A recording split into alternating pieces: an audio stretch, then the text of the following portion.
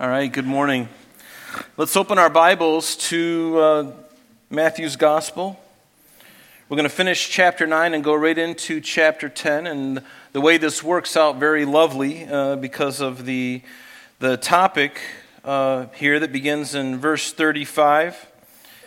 And we'll probably just get down through the 15th verse of chapter 10. But let's open our Bibles to chapter 9, look at verse 35, and we're just going to read through that, and then we'll go back and take a look a little bit deeper here. So notice Matthew's Gospel, chapter 9, verse 35. Notice it says, "Then Jesus went about all the cities and villages, teaching in their synagogues, preaching the gospel of the kingdom, and healing every sickness and every disease among the people. But when he saw the multitudes, he was moved with compassion for them, because they were weary and scattered like sheep having no shepherd. And then he said to his disciples, 'The harvest is truly plentiful, but the laborers are few.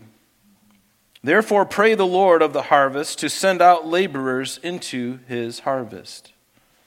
And when he had called his 12 disciples to him, he gave them power over unclean spirits to cast them out and to heal all kinds of sickness and all kinds of disease. Now the names of the 12 apostles are these. First, Simon, who is called Peter, and Andrew his brother, James the son of Zebedee and John his brother, Philip and Bartholomew, Thomas and Matthew the tax collector, James the son of Alphaeus and Lebbaeus, whose surname was Thaddeus, Simon the Canaanite, and Judas Iscariot, who also betrayed him.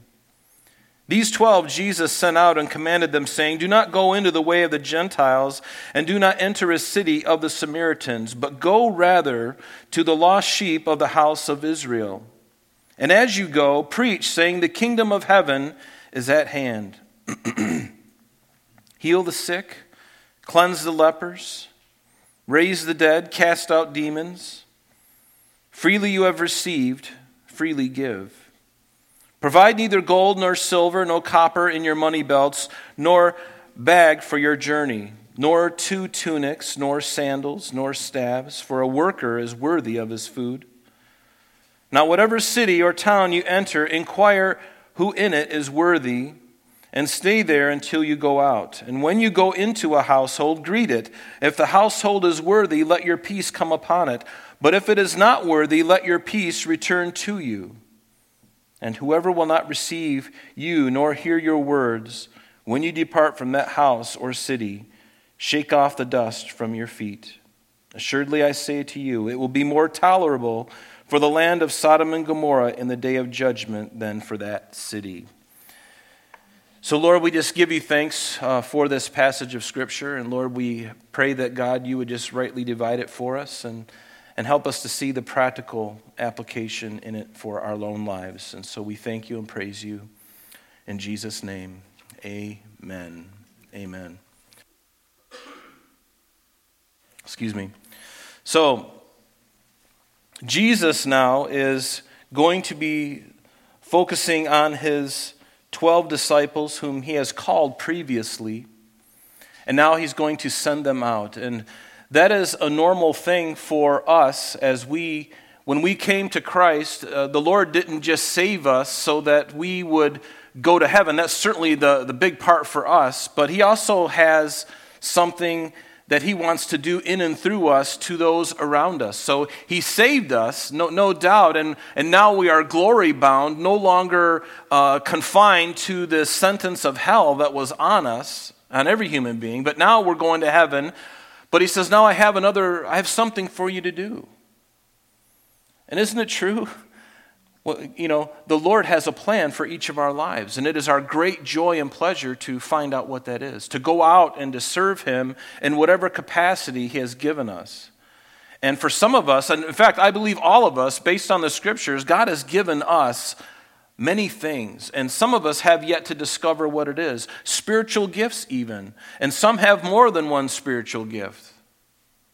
And these things are for the benefit of all, not just for us. It's not even about us anymore. It's all about Jesus, right? And that's why Christmas is so wonderful, because we can kind of right the ship that's been steering off every year. Every year it just keeps going in a different direction. And thank God for Christians, because we're the only ones that are saying, hey, wait a minute.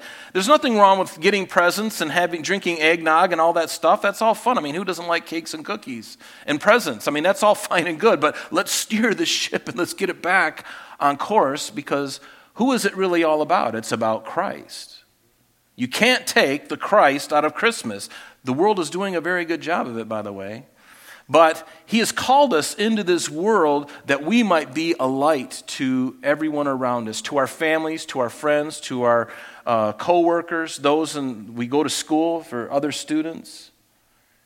He's called us to be lights. And he called us out for a purpose. It is wrong for us to continually take in and take in and take in. And you've seen those pictures of the very fat elder sheep. And I don't say that because for any reason, but I'm a fat elder sheep. I'm older, and I could lose some weight, but I'm not going to do it over the next couple of weeks. But anyway, I can be a fat sheep.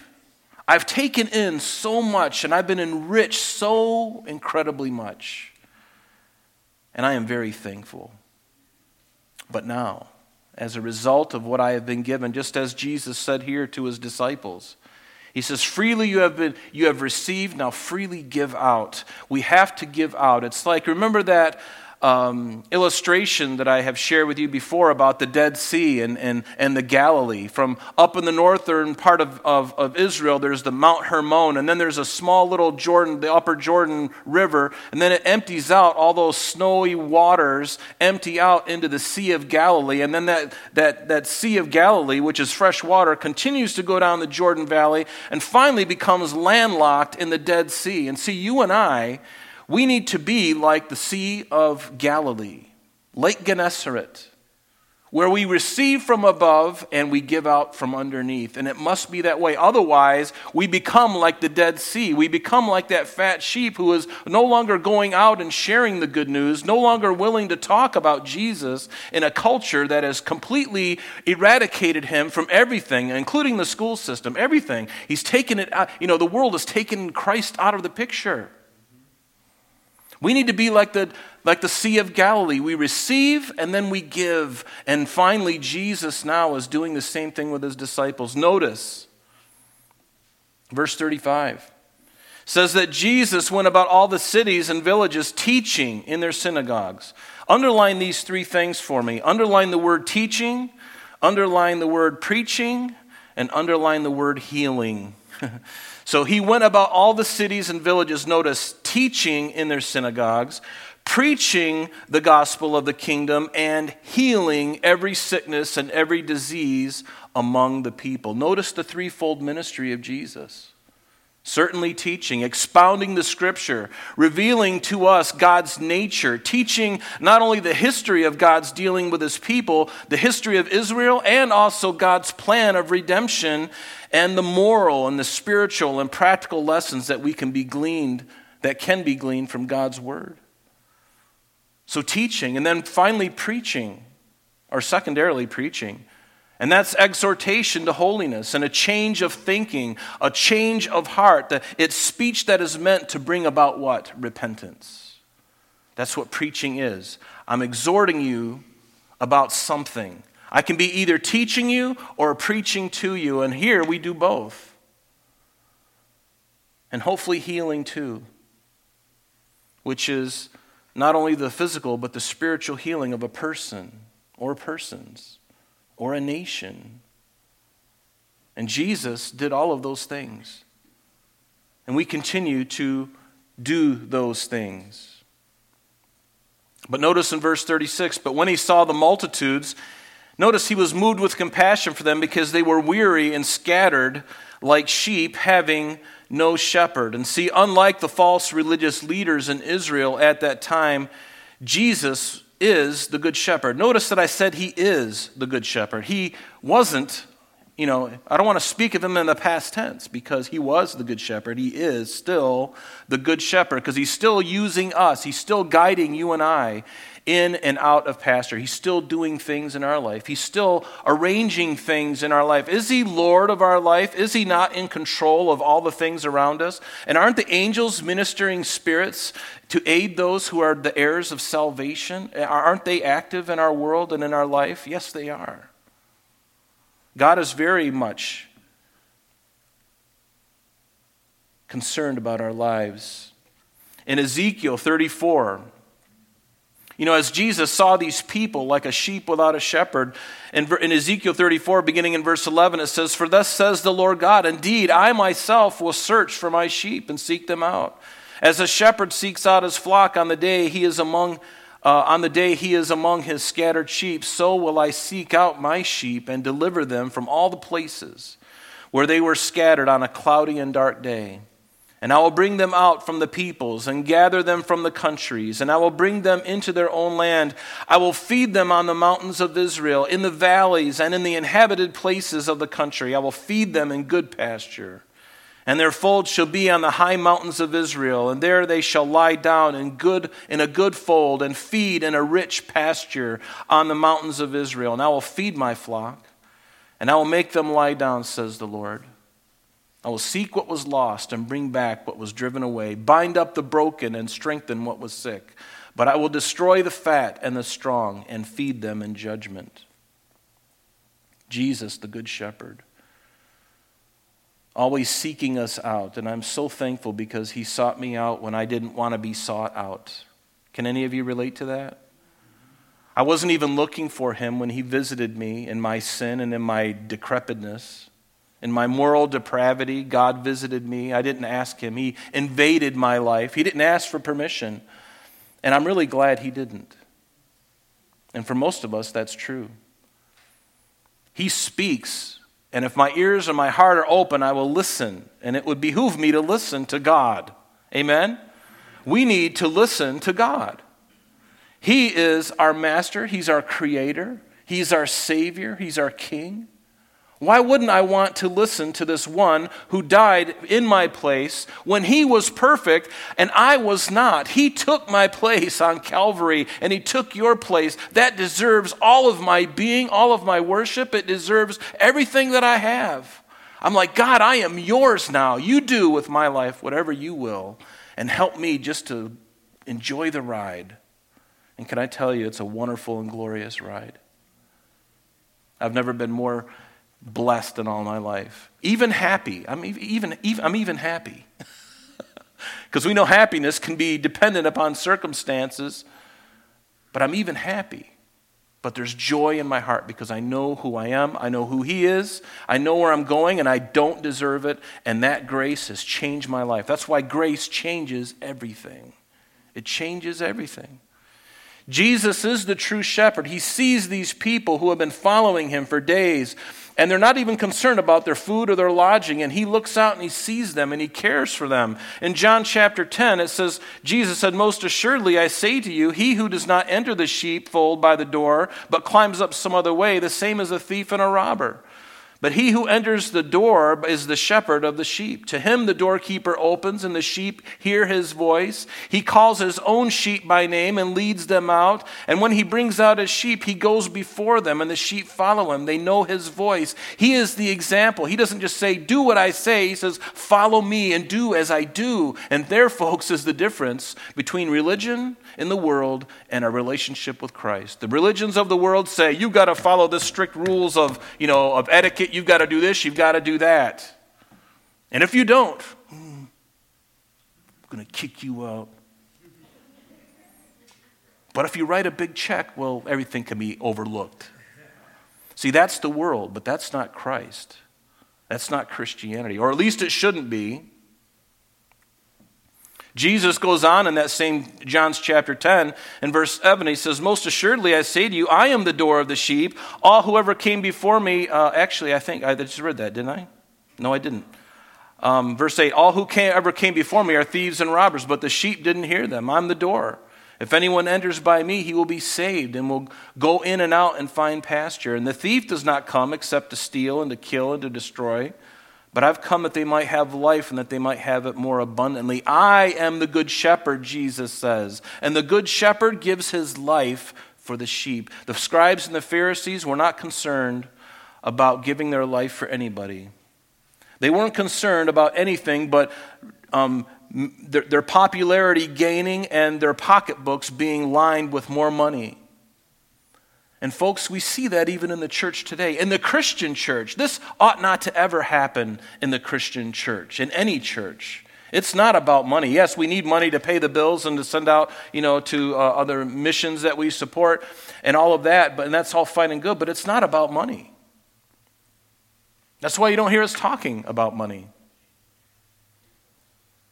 It's the thing I don't want to talk about, because I believe if we're doing the right thing, God's going to take care of things, and he does. But not them. They were focused on fleecing the people, but Jesus said the hireling flees because he's a hireling and does not care about the sheep. But Jesus is the good shepherd. He is the one who comes for us. And he sees these people, they're needy, and their need, notice, was irresistible to Jesus. When Jesus sees a genuine need, you become irresistible to him. Because he looks upon you with a father's heart, with a shepherd's heart. He doesn't enjoy seeing you go through pain and discomfort. The Lord cares what you're going through. There are 3 families this week that have lost somebody in their family. 3 families who have lost someone. And how are they feeling today? They're hurting. Does Jesus care? Yeah, he does. He does care. And there may be times, folks, and you know this, where you feel all alone and that you feel like nobody cares, but God cares. And the people of God in this fellowship, they care. We care. And when we find our hearts getting cold, let's pray and say, Lord, help me to be caring. Because we're not always there, because we can certainly fail each other from time to time. Have you ever done that? In a time of real need from somebody's life, and you weren't there, you were checked out, you were busy, you're whatever, being selfish. And yet there are times when, these things come into our life, and God is very much aware, and he cares, and we ought to care. But we need to be like this more today. We need to have compassion like this that Christ had to these people. We need compassion. We need love and kindness, mercy and grace. Jesus said in Luke chapter 6, But I say to you who hear, love your enemies, do good to those that hate you, bless those who curse you, pray for those who spitefully use you. Isn't it easy to be angry today? All the things that are happening, it's very easy for us to not be compassionate, to not be kind. I fear the church has gotten angry. Many of us, we focused way too much on politics, and I'm not saying that those things aren't important, but those things can destroy you if you're not careful, because then we get angry at the other side, whatever other side that is, and then we cease to love those people, even though Christ loves them still. We have built up walls, and we can't do that. We got to break those walls down. We cannot continue. And I understand, and the Lord understands what we're going through as a country. But folks, we got to love each other, and we got to love no matter who it is. That's our mandate. That's our great privilege. Because guess what? All of this stuff is going to perish. It's important, don't get me wrong. It is very important. However, it is all one day going to perish. And the only thing that's going to matter is where those people are going to spend their eternity. And they're not going to get to heaven because they're one party or another. They're going to only get to heaven because they are a Christian and the Spirit of God has indwelt them. That's the only way you're going to get to heaven.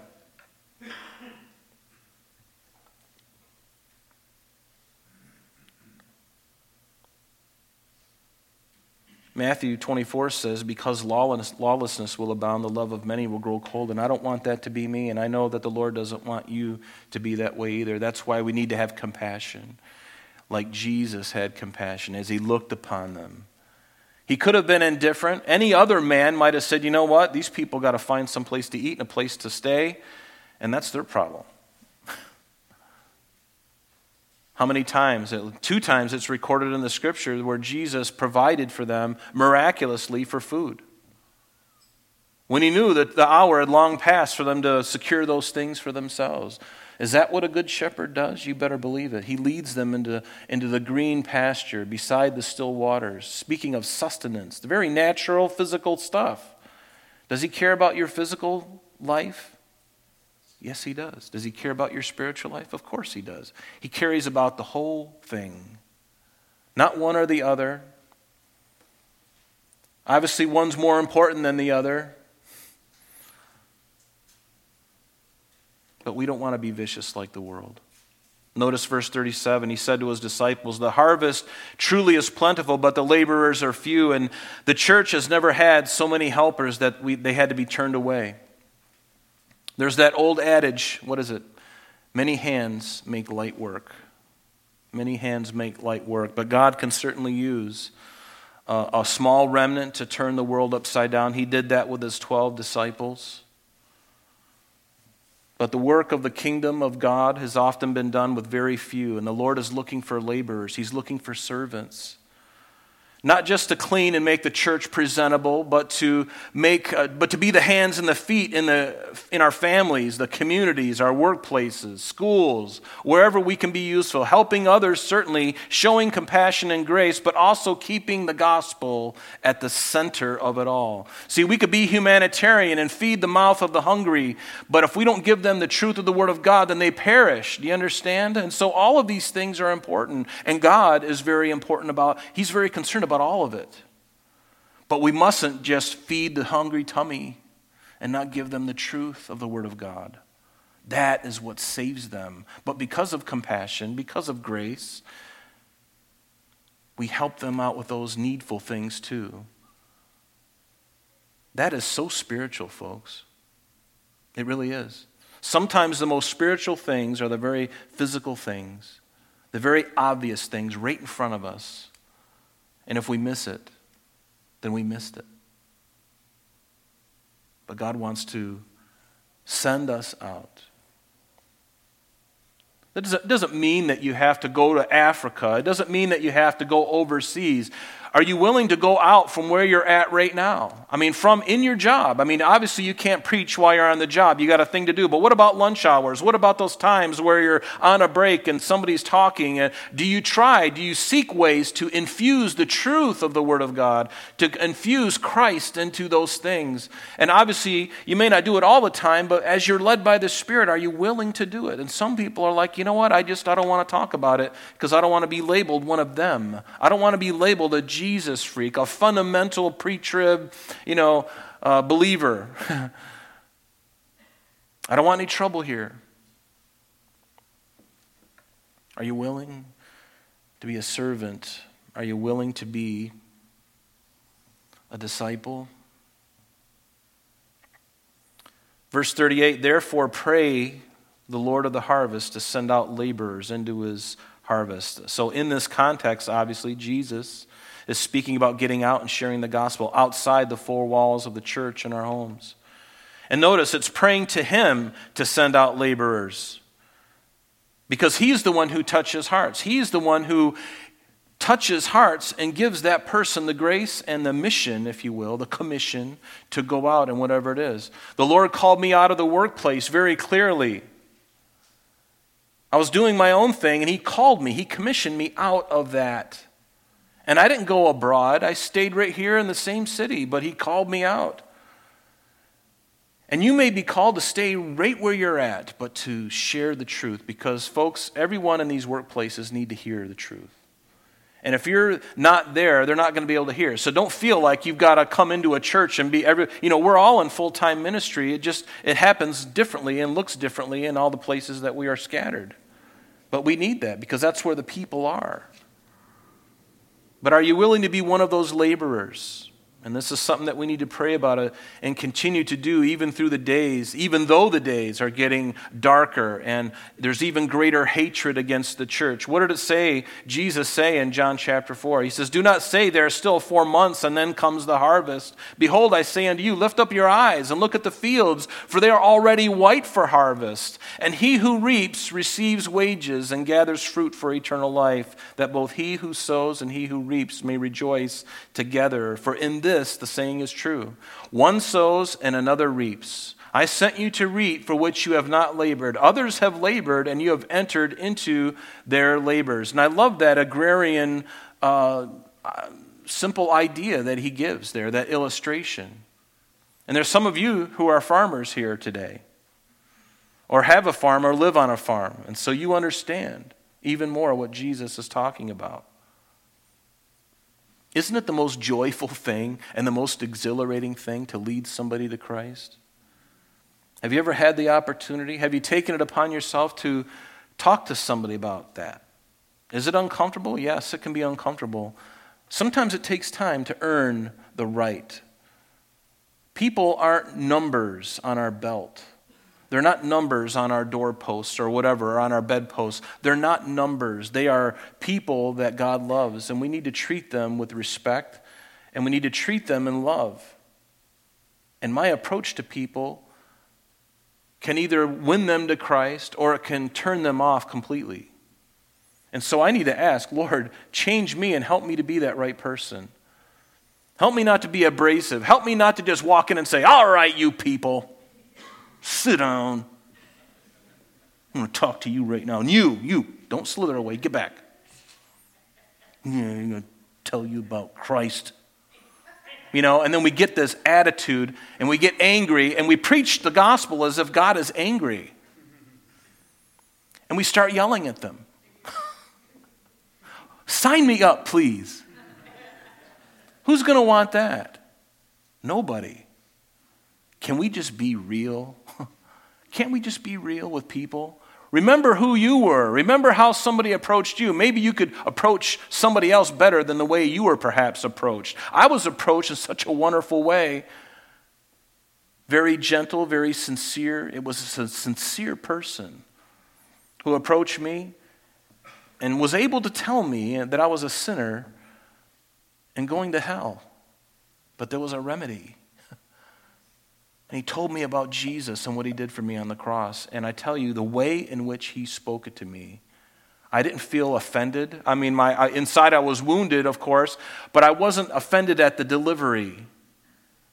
And yet he told me all of those things that are very difficult. So my candor, the way I presented myself, my non-verbal communication, all that matters. And so I need to go to the Lord and say, "Lord, help me to be very natural about this, but empower me supernaturally so that when I speak to somebody, they know that I really care about them. I'm not here to just put a notch on my bedpost at night. Got another one. He didn't receive it, but he heard it, and he's going to die if he doesn't."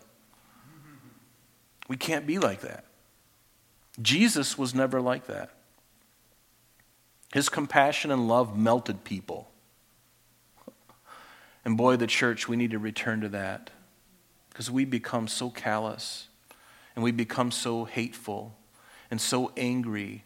And I'll be honest with you that is true of myself.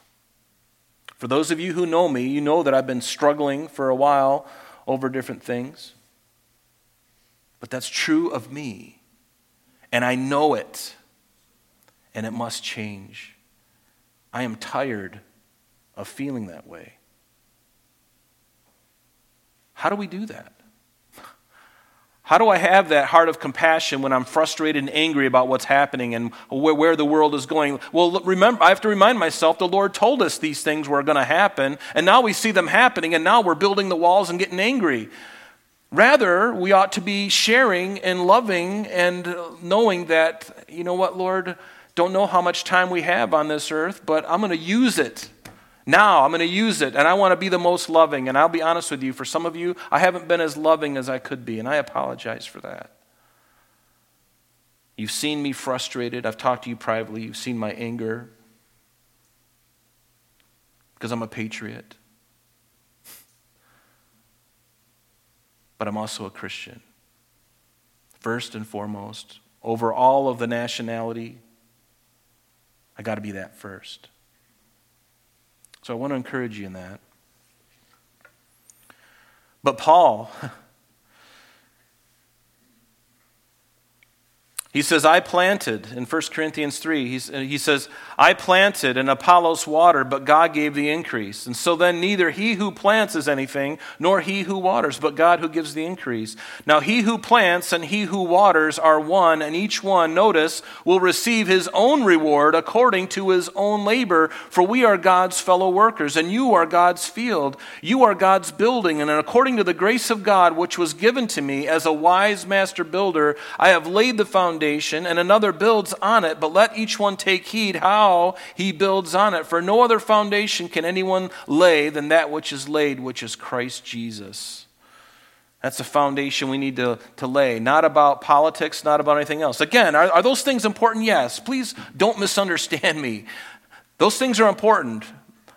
Elections have consequences. That is all true. However, we need to keep the main thing, and we need to focus more on that.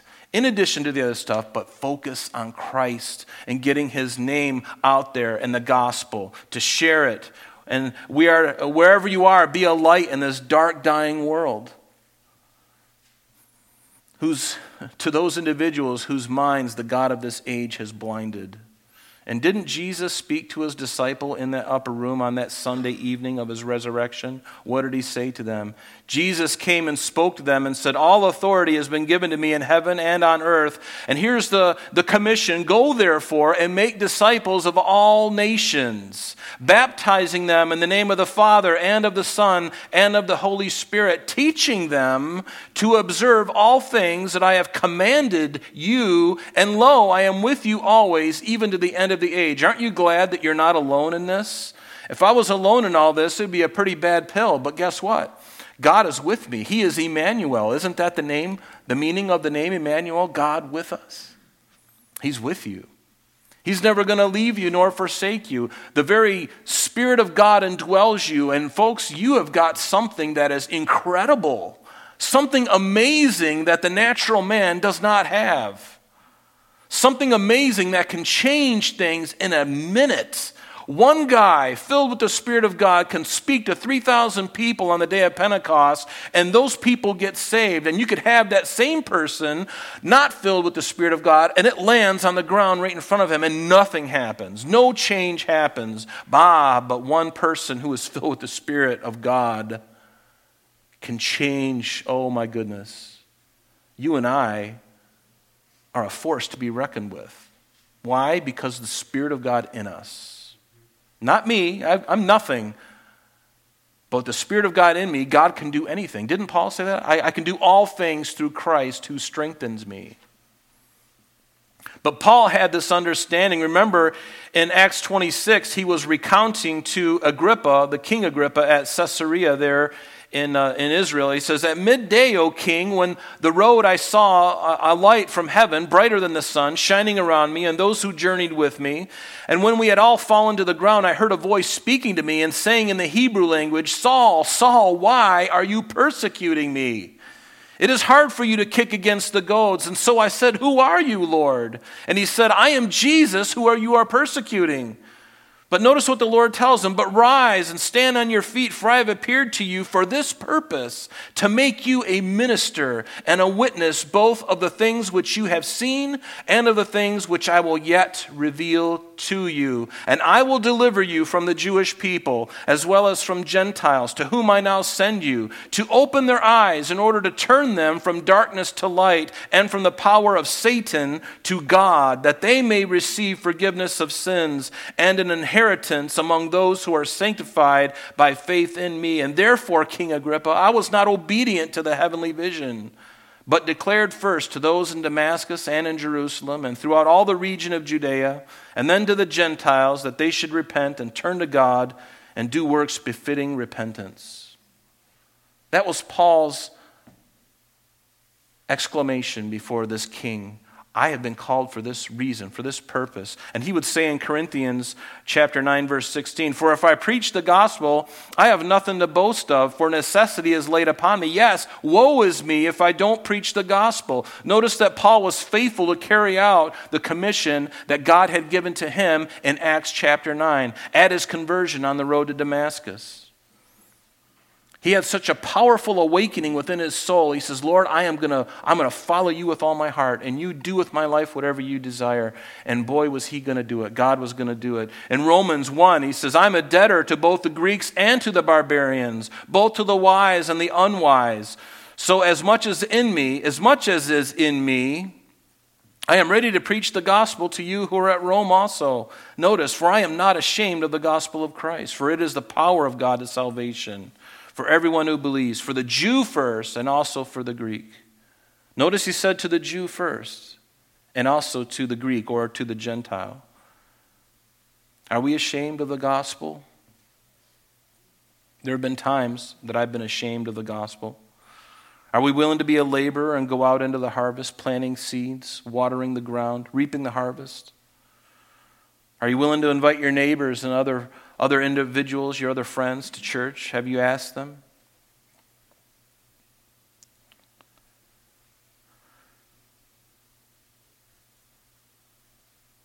Verse 1 of chapter 10, it says, and when he had called his 12 disciples to him, he gave them power over unclean spirits to cast them out and to heal all kinds of sickness and disease.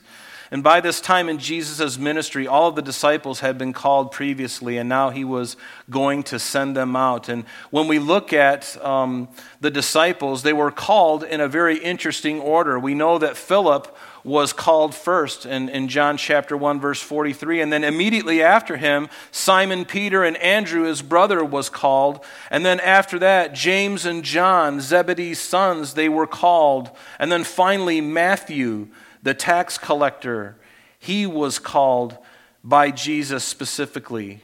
And then in Mark chapter 3, the previously named disciples that we just looked at were listed, but then in addition to that, now there was Bartholomew, the same as Nathanael, Thomas, and James, the son of Alphaeus, Thaddeus, the same as Lebbaeus, Simon the Canaanite, and certainly Judas Iscariot. And now here in chapter 10, those previously called disciples, now he gathers them together and he sends them out. And notice, he sends them out 2 by 2, and we'll look at that. Because up to this moment, Jesus was the only one doing the miracles. He was the only one doing the healings, but now he was going to empower this 12 with the same power and authority to heal the sick, to raise the dead, to cast out the demons, and in doing so, he would be able to minister to more people at the same time. And now through his disciples, this ministry, this message of the gospel would be able to extend quicker. It would be able to extend farther. And that's the very same thing, isn't it, that the work of the Holy Spirit is doing in us today? Remember, after his ascension, he would send the Comforter, the Paraclete, the Holy Spirit, and then the Spirit would be able to minister to many more people at the same time, and he would be able to do it globally. Think of what the Holy Spirit is able to accomplish through believers like you and I all over the world today. That is significant, and it's amazing. It's amazing. What did Jesus tell us in John chapter 16? He told us this. But now I go away to him who sent me. And none of you ask, where are you going? But because I have said these things to you, sorrow has filled your heart. Nevertheless, I tell you the truth. It is to your advantage that I go away. For if I do not go away, the Helper will not come to you. Speaking of the Holy Spirit of God. But if I depart, I will send him to you. And clearly God has the advantage, doesn't he? If men would only give their heart to Christ. He's got an advantage over the Satan and his dominion, over his demons. Of course he does. He always will, because he's Almighty God. And greater is he that is in you, Christian, than he that is in the world. Never shy away from darkness. Darkness ought to flee from you. Darkness needs to be afraid of who is in you. We don't need to be afraid of fear. We don't need to be fearful and run from the darkness. we can stand right in front of it, and the light of Christ will expel it. Remember who you are. Remember who we are. You are a Christian. Now the names of the 12 apostles are these. First, Simon, who is called Peter, and Andrew his brother, James the son of Zebedee and his brother, Philip and Bartholomew, Thomas and Matthew the tax collector, James the son of Alphaeus, and Lebbaeus, whose surname was Thaddeus, Simon the Canaanite, and Judas Iscariot. And notice how Jesus had them grouped 2 by 2. Mark's gospel tells us that that's exactly what he did. He sent them out. He sent out the 12. He called the 12 to himself and began to send them out 2 by 2, gave them power over unclean spirits. And why did he send them out 2 by 2? And why these certain people? Well, there were personalities between the two of these, and it's a mystery exactly why God paired this individual with this individual. But I can tell you one thing, that God knew what he was doing. And in the process of it, he was refining each other through those pairings that he had sent out. And another reason, why did he send them out in pairs? Well, I'm really glad he did, because they need encouragement. As you go out by yourself, you're going to need encouragement. Maybe he paired them up according to his knowledge of who they were, their temperament. Sometimes men may be working together in the ministry, and their personalities, etc., don't work well together. I've seen that too. Where instead of unity, there's disunity because there's egos and issues in place. Why did he send them out 2 by 2? Well, maybe even for their protection. They would be able to help each other if they got attacked by a lion or someone came to them with a sword and tried to kill them. They could help each other. And certainly for accountability, to make sure that the things they were saying were true. To be a witness of the things that Christ was going to do. And certainly for strength. They needed the strength. In Ecclesiastes, what does it tell us? One of these wonderful verses. 2 are better than 1. Because you have a good reward for their labor. Because they have a good reward for their labor. For if they fall, one will lift up his companion. But woe to him who is alone when he falls. For he has no one to help him up. So these, back in our text now, these 12 Jesus sent out and commanded them, saying, do not go into the way of the Gentiles, nor into the city of the Samaritans, but go rather to the lost sheep of the house of Israel. Notice who the gospel went out to first. It was the Jewish people of the house of Israel. In Romans it says, Paul said, I am not ashamed of the gospel of Christ, for it's the power of God to salvation for everyone who believes. Notice, for the Jew first, and also for the Greek, or for the Gentile. In Acts chapter 3, Peter speaking to the Jews on the Temple Mount, he says, you are the sons of the prophets, speaking to the Jews, and of the covenant which God made with our fathers, saying to Abraham, and in your seed all the families of the earth shall be blessed. To you first, to you Jews first, God, having raised up his servant Jesus, sent him to bless you in turning away every one of you from your iniquities. He sent him first to the house of Israel. And even in Romans,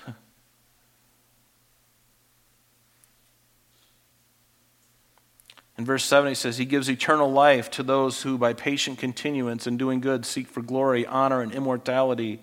But to those who are self-seeking and do not obey the truth, but obey unrighteousness, indignation and wrath, tribulation and anguish on every soul of man who does evil. Notice, of the Jew first and also of the Greek. But glory and honor and peace to everyone who works what is good, to the Jew first and also to the Greek, for there is no partiality with God. No partiality. He loves everybody equally. He doesn't see skin color. He doesn't see any of that. He treats everyone the same. In Deuteronomy, he says this. He says to the children of Israel before they came into the promised land, he says, for you are a holy people to the Lord your God. The Lord your God has chosen you to be a people for himself. A special treasure above all the peoples on the face of the earth. And the Lord did not set his love on you, nor choose you because you were more in number than any other people, for you were the least of all the peoples. So he chose them, and the Jewish people were the ones whom God chose to bring forth the Messiah through that race of people, which the scriptures also came. The prophets were Jewish. The prophets were Jewish. With the exception of Luke, all the other scriptures are written by Jewish authors. The word of God came to us through the Jews. Jesus Christ came through the line of the Jews. Again, not because they were anything special or great, but because they were small. But God made promises to Abraham when he called him out of the idol-worshiping nation of Iraq at the time, the Ur of the Chaldees. He made promises to him, to Abraham, to Isaac, and to Jacob and his descendants. And God was going to be sure to follow through on his promises. But they were the first ones to be sought out.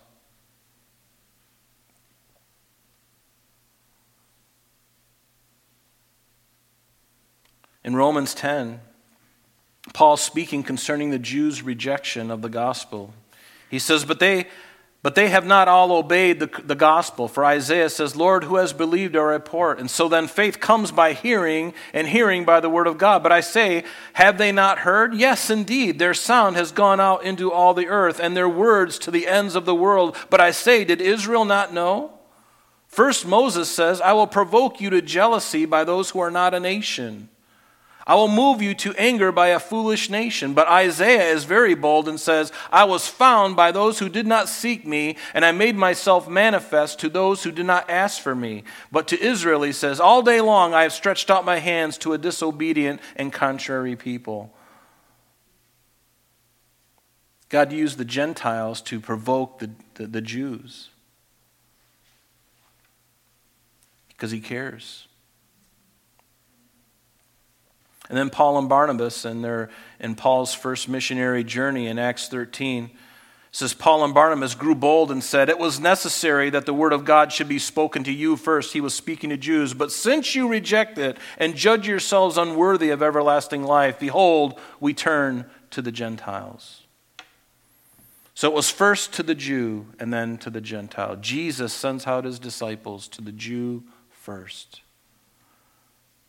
It's the right order. They were the ones who were given the oracles of God. It was through them that the Messiah came, the Messiah of the whole world, not just the Jewish Messiah, but the Messiah of the entire earth, of the whole world.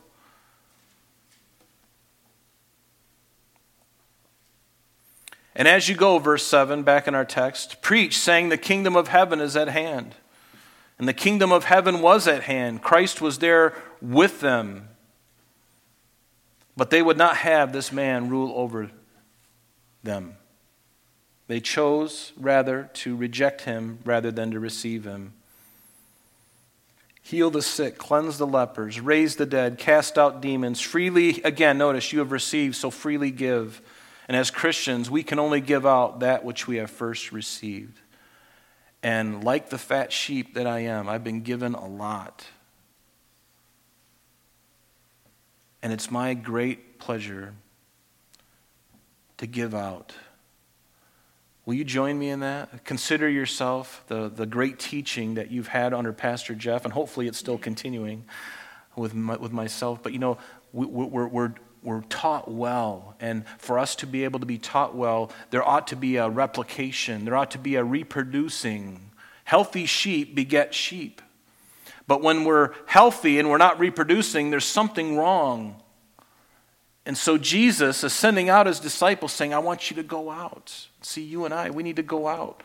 We can no longer be silent in this world. The time is short, folks. We've got a very little time. And I don't want to sit here and browbeat you into this. I just want to share with you, think of what God has done for you and what God has done for me. And it's so important that we continue in that, because the first century church, that's what they did.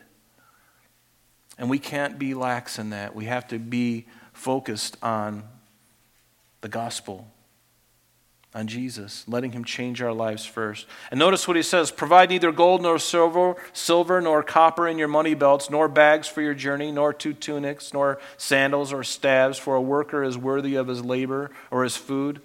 So don't worry about those other things, because I'm going to send you to places and you're going to heal and cast out demons, and people are going to be very grateful and they're going to help you. Because when somebody has been delivered from a disease or been released from a demon, what is the natural response? They want to bless you for what God has done through you.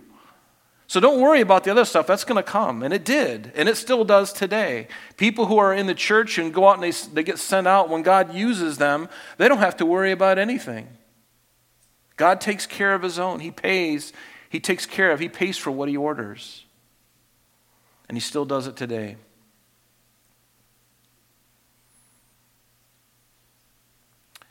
In Mark's gospel, Jesus, speaking to Peter, he says, "Assuredly I say to you, there is no one who has left house or brothers or sisters or father or mother or wife or children or lands for my sake in the Gospels, who shall not receive 100-fold now in this time, houses and brothers and sisters and mothers and children and lands." And then he throws in the thing we don't like, with persecutions.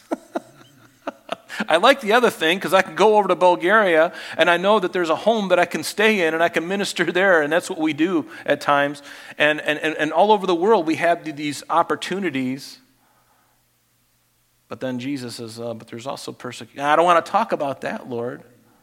Don't want to hear about that. We'll just take your permanent marker and take your Bible and go, I don't like that. Don't like the persecution part, but it's part of it.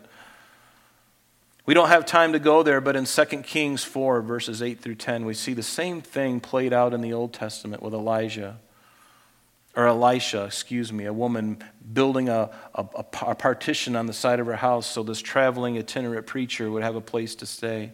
But verse 11, it says, "Now whatever city or town you enter in, ask who in it is worthy and stay there until you go out." And this idea of deserving or worthy is deserving. It literally means a due reward, somebody who is suitable. And the world may treat you with disdain, but the Lord sees you, doesn't he, in a completely different way. Let's not forget, because we will need to remember it for encouragement when the world beats you up. Do you remember who you are? I love what it says at the end of Romans chapter 11. It says that it goes through the hall of faith and all these different faithful men and women throughout the scriptures. But he says, others were tortured, not accepting deliverance, that they might obtain a better resurrection. And still others had trials of mockings and scourgings. Yes, and even chains and imprisonment. They were stoned, they were sawn in two, they were tempted, they were slain with the sword. They wandered about in sheepskin and goatskins, being destitute, afflicted, tormented, destitute, of whom the world was not worthy. Same word here, worthy, as we see in the verse that we're in now. The world wasn't worthy of these people. See, God sees you so much differently than the world around you. The world sees you as a flea that needs to be shaken off the dog. But God sees you as saying, your life is so important. The world is not even worthy of you. Because of what I'm doing in your life and what I'm going to use you for, the world is not worthy of you, Christian. And such is true for, I'm not worthy for God to even do this, to even work in my life, but he does.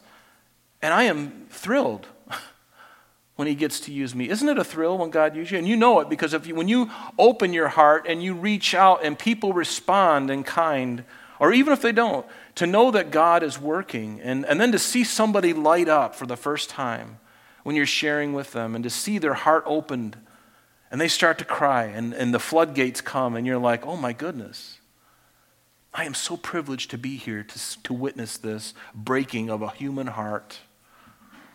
The breaking of the will of a human heart is even greater.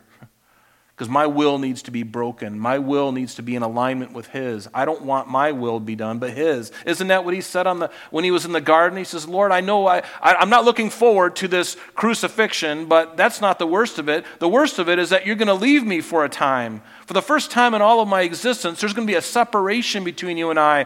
I don't want that. If there's any other way, let it pass, but not my will, but your will be done. The world doesn't deserve beautiful people who have given themselves to the Lord to serve them. But he loves the world. He loves the people in the world. And he will use us because we are all beneficiaries of God's grace. Isn't that what grace is? It's undeserved. The world doesn't deserve it. I didn't deserve him invading my life. I didn't deserve it. You don't deserve it. The world doesn't deserve it, but that's what grace is. Grace is something you don't deserve. Something that happens to you that you could not earn. You can't deserve it. And notice back in our text, and when you go into a household, greet it. And if the household is worthy, let your peace come upon it. But if it is not worthy, let your peace return to you. And whoever will not receive you, nor hear your words, when you depart from that house or city, shake off the dust from your feet. Assuredly, I say to you, it will be more tolerable for the land of Sodom and Gomorrah in the day of judgment than for that city. Yes, it will be more tolerable for the land of Sodom and Gomorrah in the day of judgment than for that city. Now, think about when Jesus was speaking this. He's in the New Testament. Sodom and Gomorrah had been judged a long time prior to that, back in Genesis. But he's speaking about a judgment of those people who were already judged in the physical, but he's also speaking about another judgment coming, right? The Bible tells us in Hebrews 9:27 that it's appointed for man once to die, and after this the judgment. And we know that there's a judgment for believers. It's not a judgment of salvation, but it's a judgment of rewards. We've looked at that quite a bit. But there is a judgment for those who have rejected Christ, because we all pass away, we all die. But those who die in Christ will be resurrected with a new body. And the Bible also tells us that at the end of the 1,000-year reign of Christ, that there is going to be another resurrection at the great white throne judgment, and that's the one that you and I aren't going to be at, because we've already been resurrected and we are with Christ, enjoying the fruits of our labors in Him.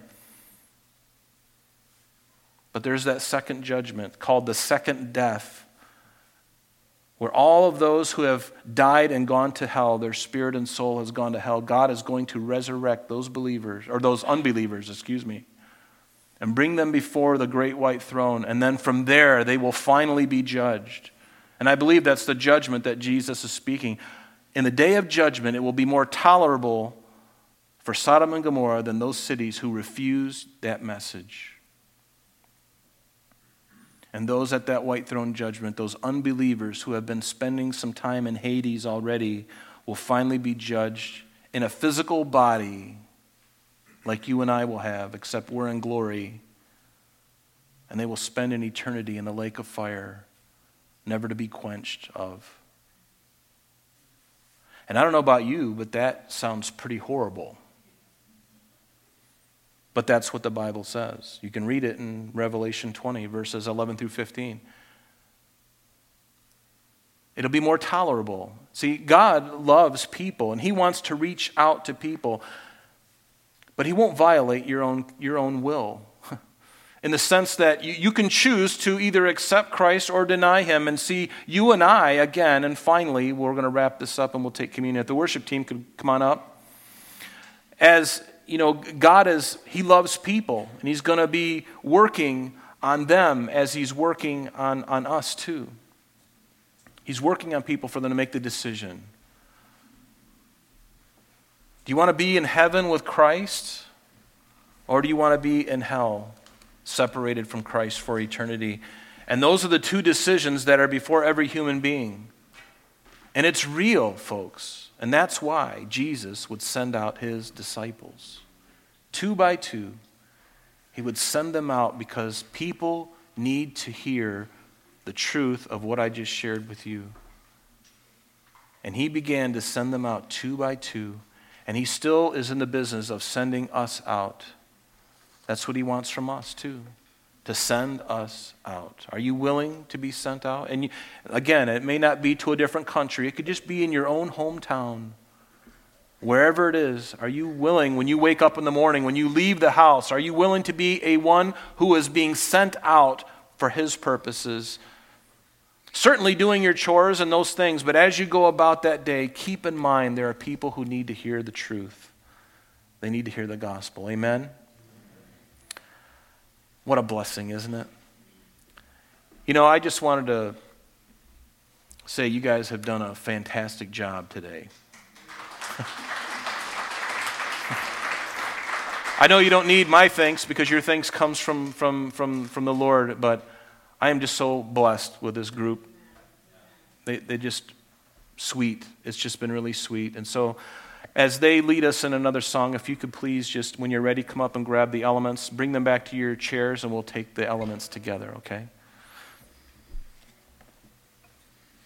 And Paul, writing to the Corinthians in chapter 11, verse 23, he says, "For I received from the Lord that which I also delivered to you, that the Lord Jesus, on the same night in which he was betrayed, he took bread. And when he had given thanks, he broke it and said, Take and eat. This is my body, which is broken for you. Do this in remembrance of me. Let's do that. How could we forget, Lord? We do this in remembrance of you. And notice, in the same manner, he also took the cup after supper, saying, This cup is the new covenant in my blood. This do as often as you drink it in remembrance of me. For as often as you eat this bread and drink this cup, you proclaim the Lord's death until he comes. Thank you, Lord Jesus. Let's partake.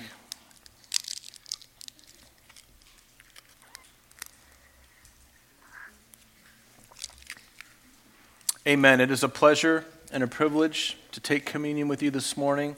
Pray that you come with us or join us next Sunday morning. It'll be a quicker service than normal.